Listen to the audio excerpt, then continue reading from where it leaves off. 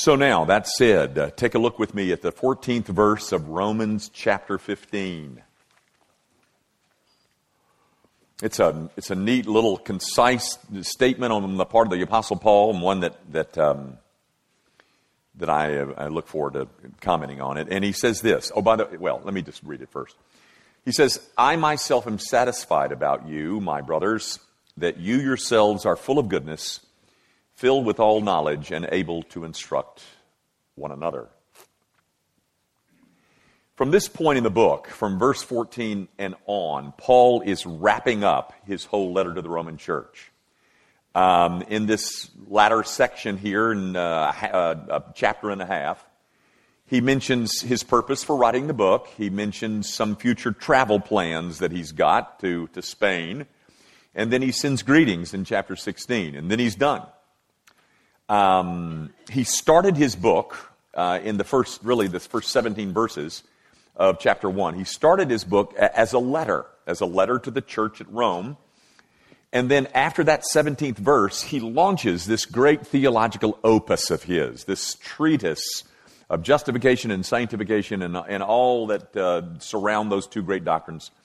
I mean, so from 117 really to 15 through 1513, he is involved in this theological statement of his. His whole, the sum of his whole theological system is in that book. So he started as a letter. Then he launches that theological opus, and then here in verse 14, he returns or resumes his letter. You'll notice, I myself am satisfied about you, my brothers.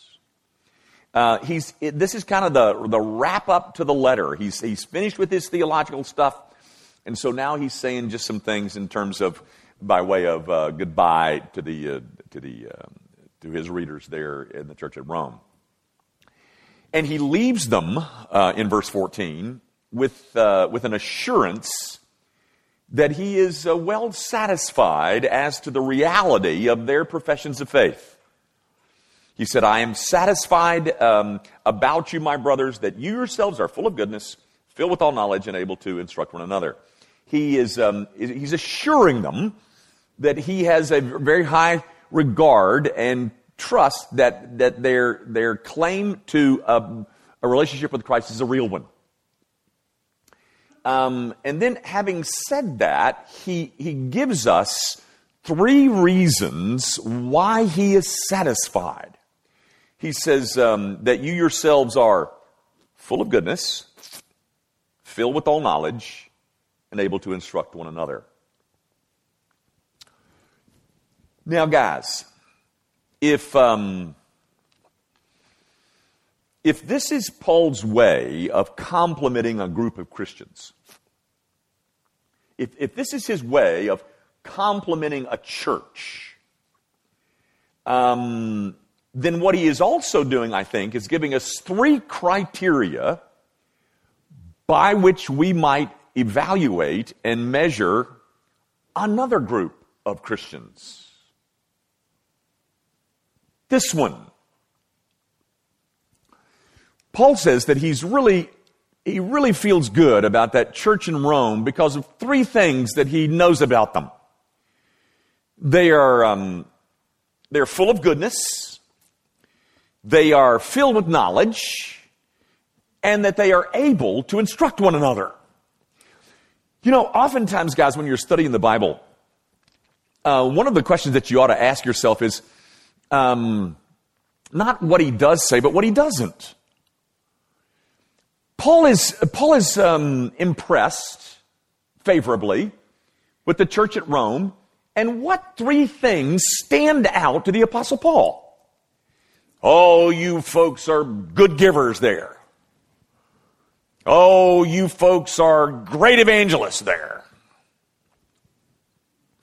You people have marvelous programs in your church. He doesn't say any of that. So the things that registered to the Apostle Paul when he got ready to assess a group of Christians, a collection of Christians there in Rome, the church at Rome, he said, are these three things. You're full of goodness. You're filled with all knowledge. and you're able to instruct each other. So, what I'm saying, ladies and gentlemen, is if that's Paul's way of drawing out three characteristics that he would like to illumine or draw attention to by way of compliment, then it also gives us three criteria by which we might measure this group of Christians or any group of Christians. So the first thing that he mentions is that they're full of goodness. It's a real interesting Greek word that he uses, that it's translated goodness. It's interesting because the word, for those of you, it's agathosune. It's interesting because it's translated so many different ways in the New Testament. It's translated generosity in one place. It's translated uprightness in another place. It's translated kindness in another place. It's a word that had it was full of nuance. And so it's pregnant with meaning because it includes a whole lot of different things: kindness and thoughtfulness and generosity and a concern for the poor and all those things. He says, I'm really impressed with you guys there at Rome because of your agathosune, which includes all these things. But they could be summarized under the one heading. The one thing that impressed him was character. He was impressed with a certain godliness of character that existed in the church at Rome. Character, ladies and gentlemen, was always a concern of the apostles. He wasn't so concerned about attendance or he wasn't so concerned about but he was always mentioning character. They were full of goodness. And again, even for us, the word, when we say, oh, she's a good person, that word has got all kinds of stuff that's stuffed in there. And it can be understood in a whole lot of ways. That they're generous, they're thoughtful, they're kind, they're upright. But that was one of the things that impressed Paul about the church at Rome. That there was a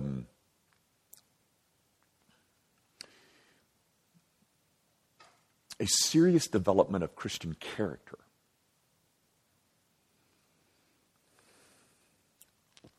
Now, the second thing that he mentions is that they were filled with all knowledge.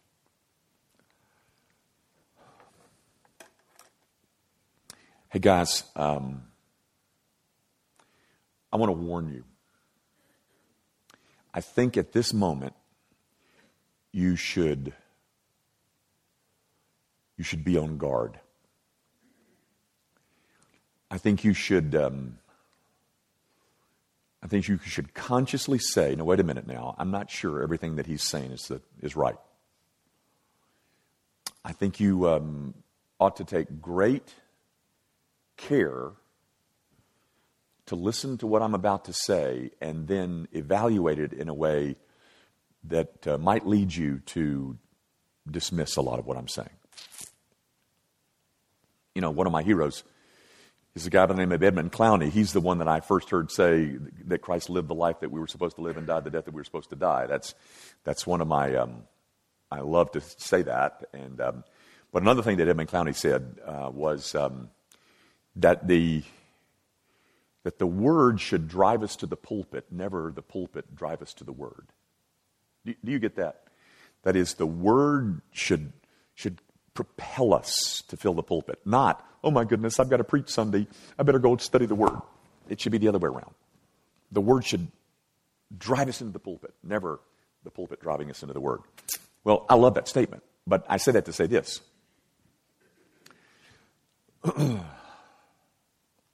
What I want to say to you in these next few minutes is something that drives me to the pulpit.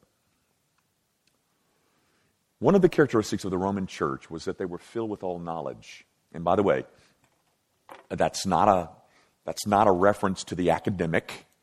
It's the same statement that Jesus makes in John 17:3.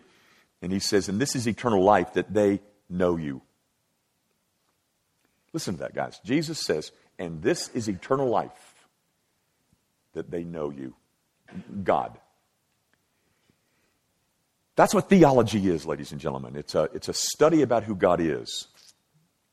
Earlier in the book of Romans, in chapter 12, Paul said, do not be conformed to this world, but be ye transformed by the renewal of your mind.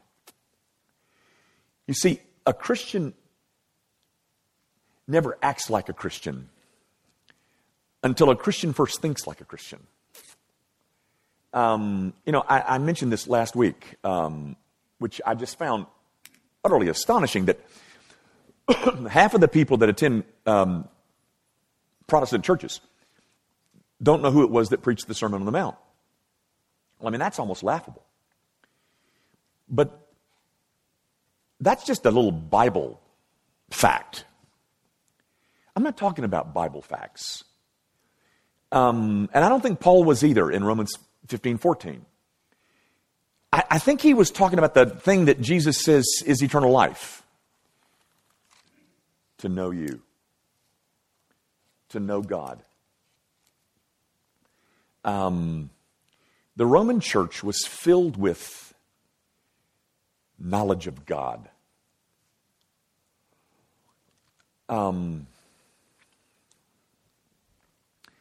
Several years ago, I had never heard of this author before I read this book.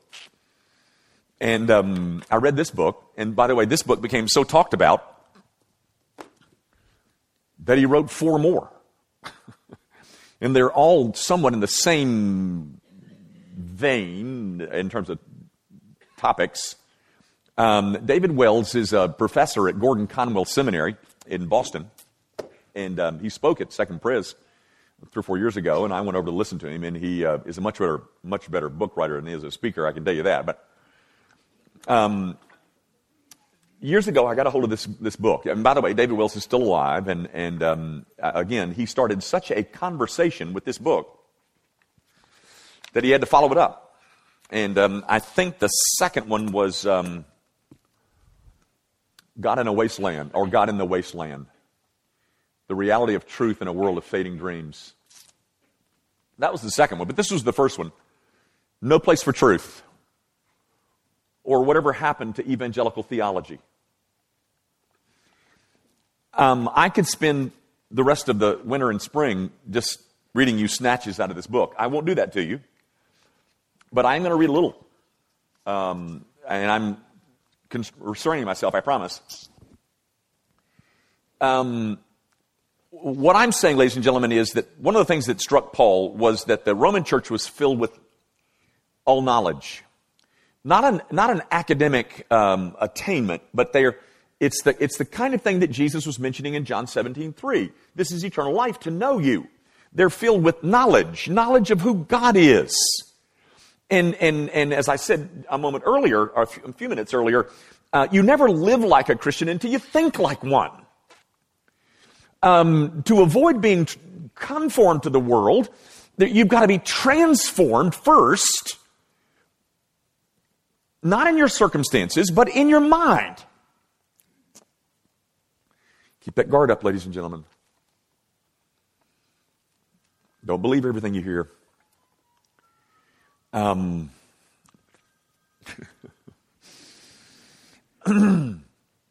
Let me just read you just a couple of quick snatches. This is just really in the introduction. I mean, I went through the whole book today. Let us not think, I said, that we really have a choice between having a theology and not having one. We all have our theologies. The question at issue then is not whether we will have a theology, but whether it will be a good or bad theology. All of you've got one. The question is not whether you have one. The question is whether it's a good one or a bad one. He says this, he says, in the intervening years, I have watched with growing disbelief as the evangelical church has cheerfully plunged into astounding theological illiteracy. I have watched with great alarm as the evangelical church has knowingly and willingly plunged. I wish I'd have written that. Plunged into astounding theological illiteracy. The reason that theology is disappearing has little to do with technical skills of the fine-tuners and much to do with the state of the church. We'll talk about that in a minute. But this is the last, I'm going to read more later, but for right now, he says one sentence.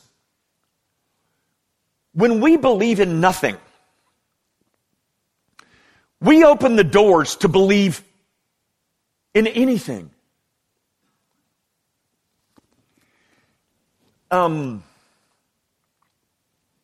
Guys, the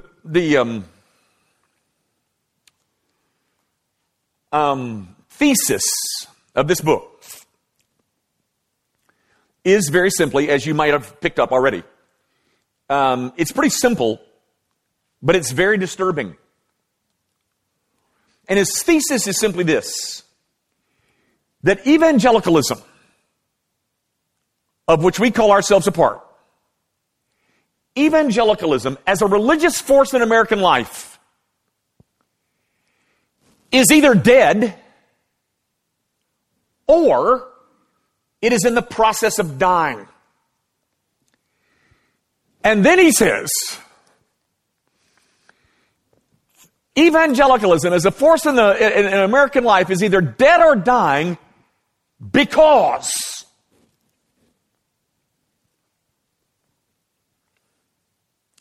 it has abandoned any serious commitment to truth.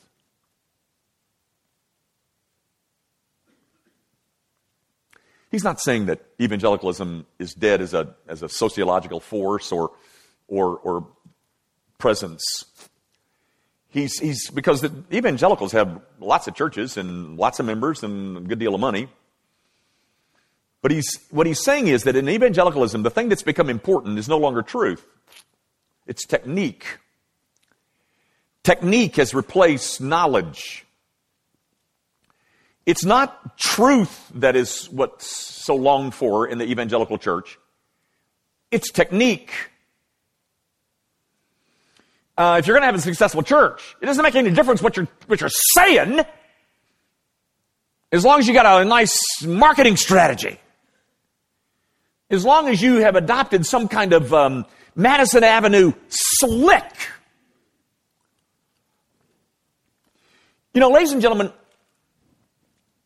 the Crystal Cathedral, which a lot of you know, it's gone now. They sold it to a mall. But if you're my age, you remember the Crystal Cathedral. That whole idea should have been utterly laughable to the evangelical world. Instead, it was emulated all over the country. Because, as I think, get that guard up. Because as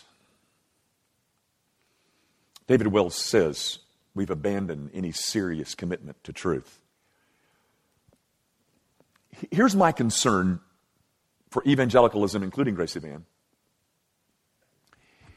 is that we've lost confidence that truth is even available.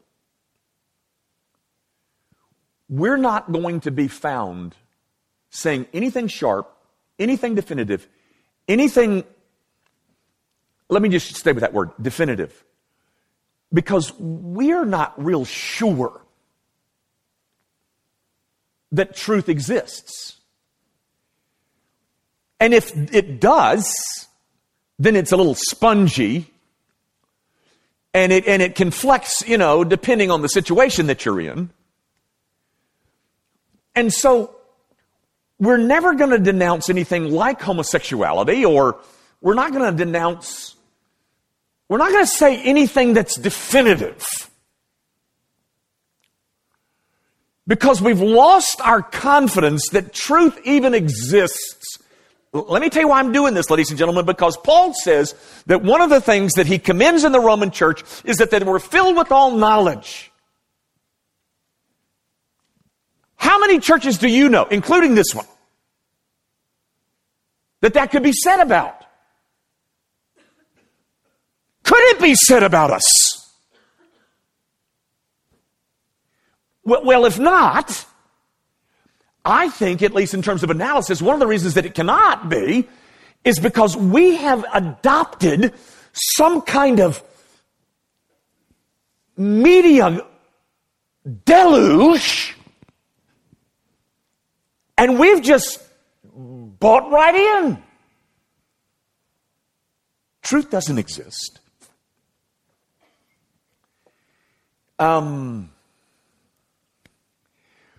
We are losing confidence in the power of the truth of God. Of course, blessed by the Holy Spirit of God. We're losing any confidence we ever had that the truth of God is enough to make a difference in this culture.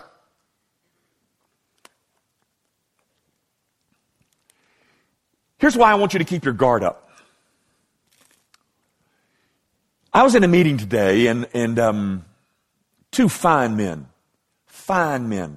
brothers. And one of them works at a very well-known church. If I were to mention it, most of you would. And he took me out to lunch today because he wanted me to write him a check for $50,000. He asked me for $50,000. He asked me specifically for $50,000. Because they want to plant churches. That's a good thing. That's a very laudable, applaudable, good thing. And I'm all for them. And then they went on to tell me about how the culture is, it's got this whole language that you've got to learn about. You've got to be outward looking, and you've got to, this is the one that got me. But there was all this language about the culture and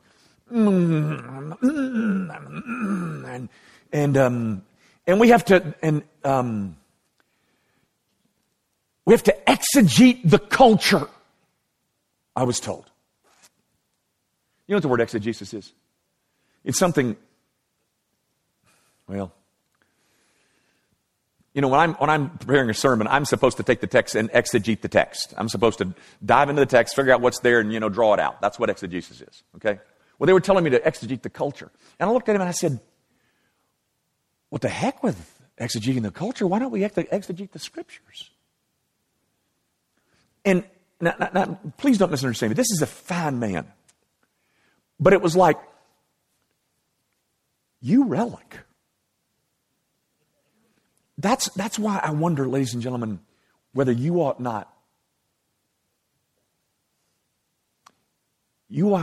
form some kind of committee to replace your pastor. I'm serious as a heart attack, ladies and gentlemen. I'm not kidding, because I wonder if I know what I'm talking about anymore. Because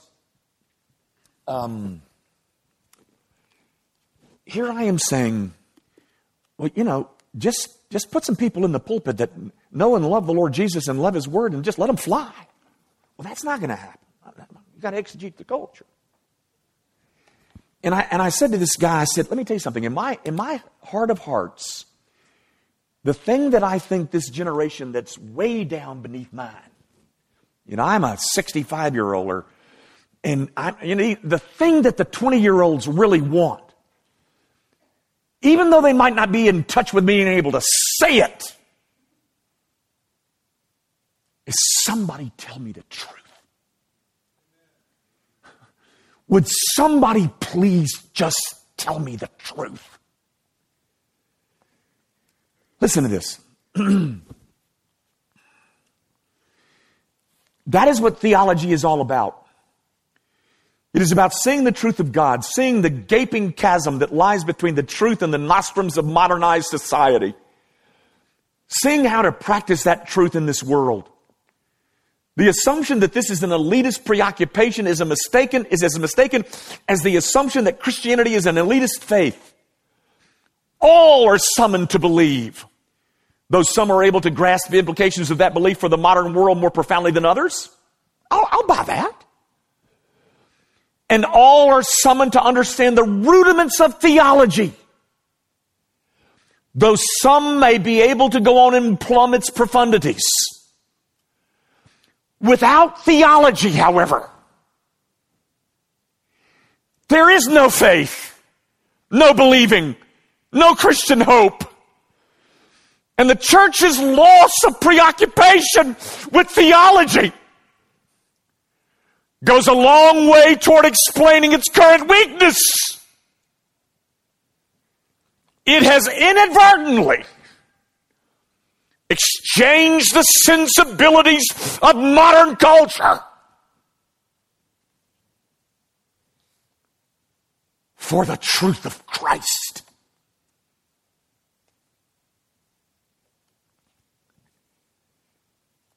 They would no more ask me to, by the way, I don't want to do it, but they would no more want somebody me planning a church, this outfit, than the man in the moon.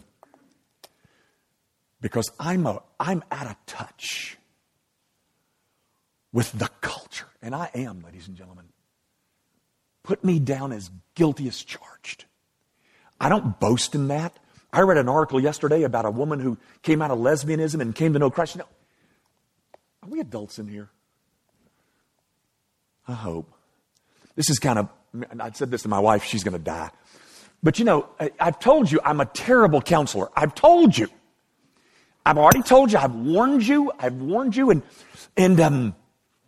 if someone who is struggling with homosexual tendencies come to see me, and let's say it's a male, well, I know how to fix that. Just get your girlfriend. And this article that I read yesterday said, that is so awful. Because the brokenness is so deep. Now, ladies and gentlemen, if you're talking about that kind of sensitivity, I want that.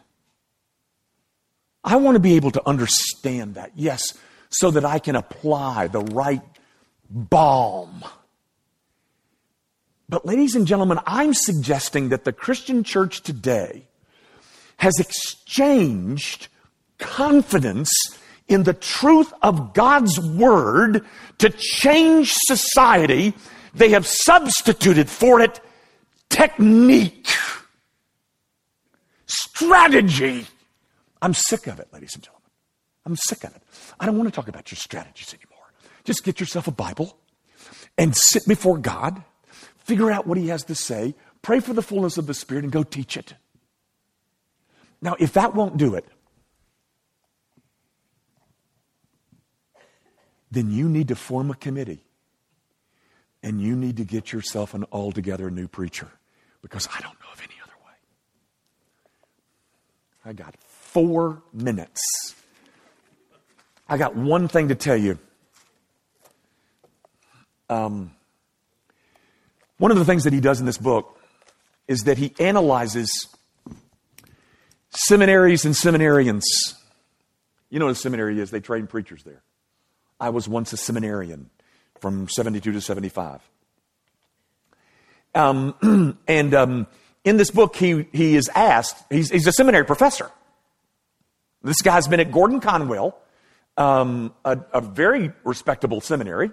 He's been there for 35 years. And he was asked, do you ever see any differences in the incoming classes of seminarians? And he said, oh, yes.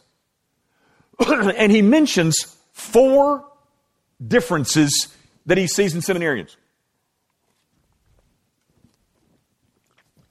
First, I'll wait there. First, each entering class was more biblically illiterate than the last. Second, each class seemed to be filled with more individuals who were swamped with their own personal problems and thus were thinking mostly about themselves rather than about their studies or how they might help others. Third, they had a greater sense of their own personal rights or entitlements. They expected everything to be done for them. And fourth, they were sold out. They were sold out to and mostly uncritical of the surrounding secular culture.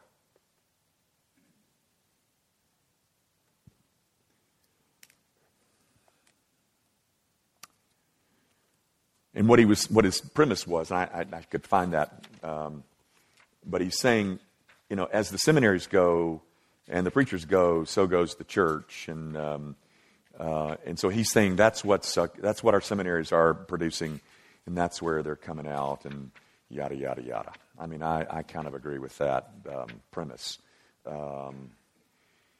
Yes. I shall go on to argue that one can make a virtual correlation between the degree to which the clergy are professionalized and the degree to which they will have forfeited or deliberately abandoned their fundamental task of being brokers of truth.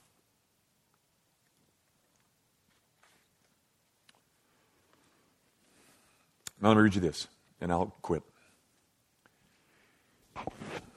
The result, this is right up here. He says, it is not truth that is wanted, but technique. Management by technique has come to replace management by truth. The result of all this, according to 2 men, both of them who teach at Duke, is a practical atheism, regardless of whether it is the liberals or the fundamentalists who are busy at it. It is an atheism that reduces the church to nothing more than the services it offers or the good feelings the minister can generate.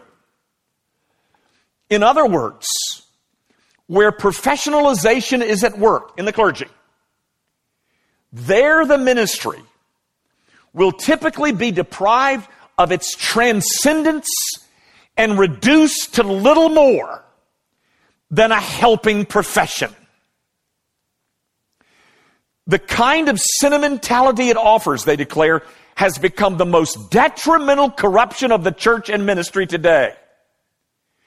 Without God, without the one whose death on the cross challenges all our good feelings, He challenges our feelings. He doesn't stroke them.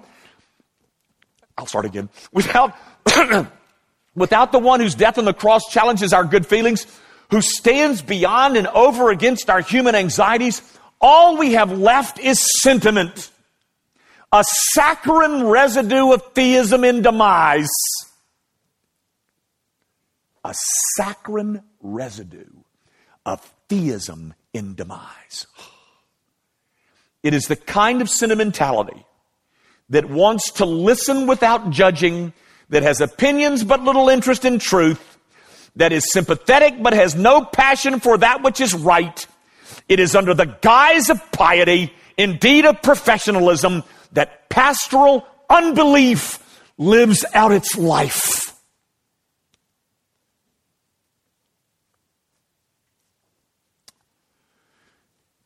Ladies and gentlemen, I submit to you this whole idea of being full of goodness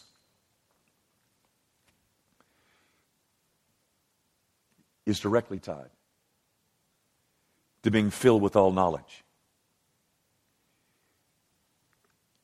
It is the overpowering knowledge of being owned by a transcendent God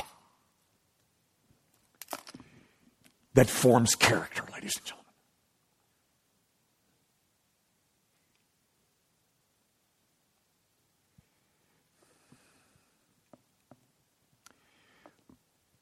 He said this: when God's people are no longer compelled by God's truth, they can be compelled by anything.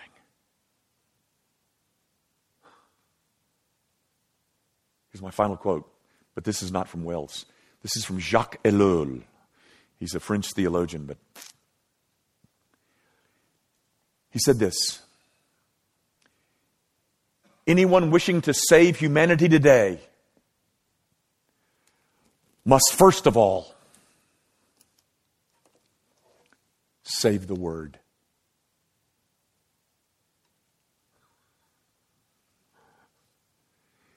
Anybody wishing to save humanity today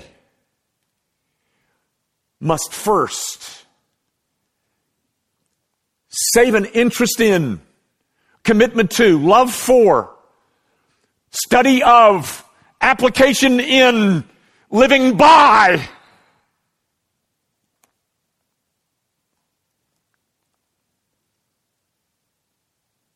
the Word of God. And to the devil with your wonderful techniques.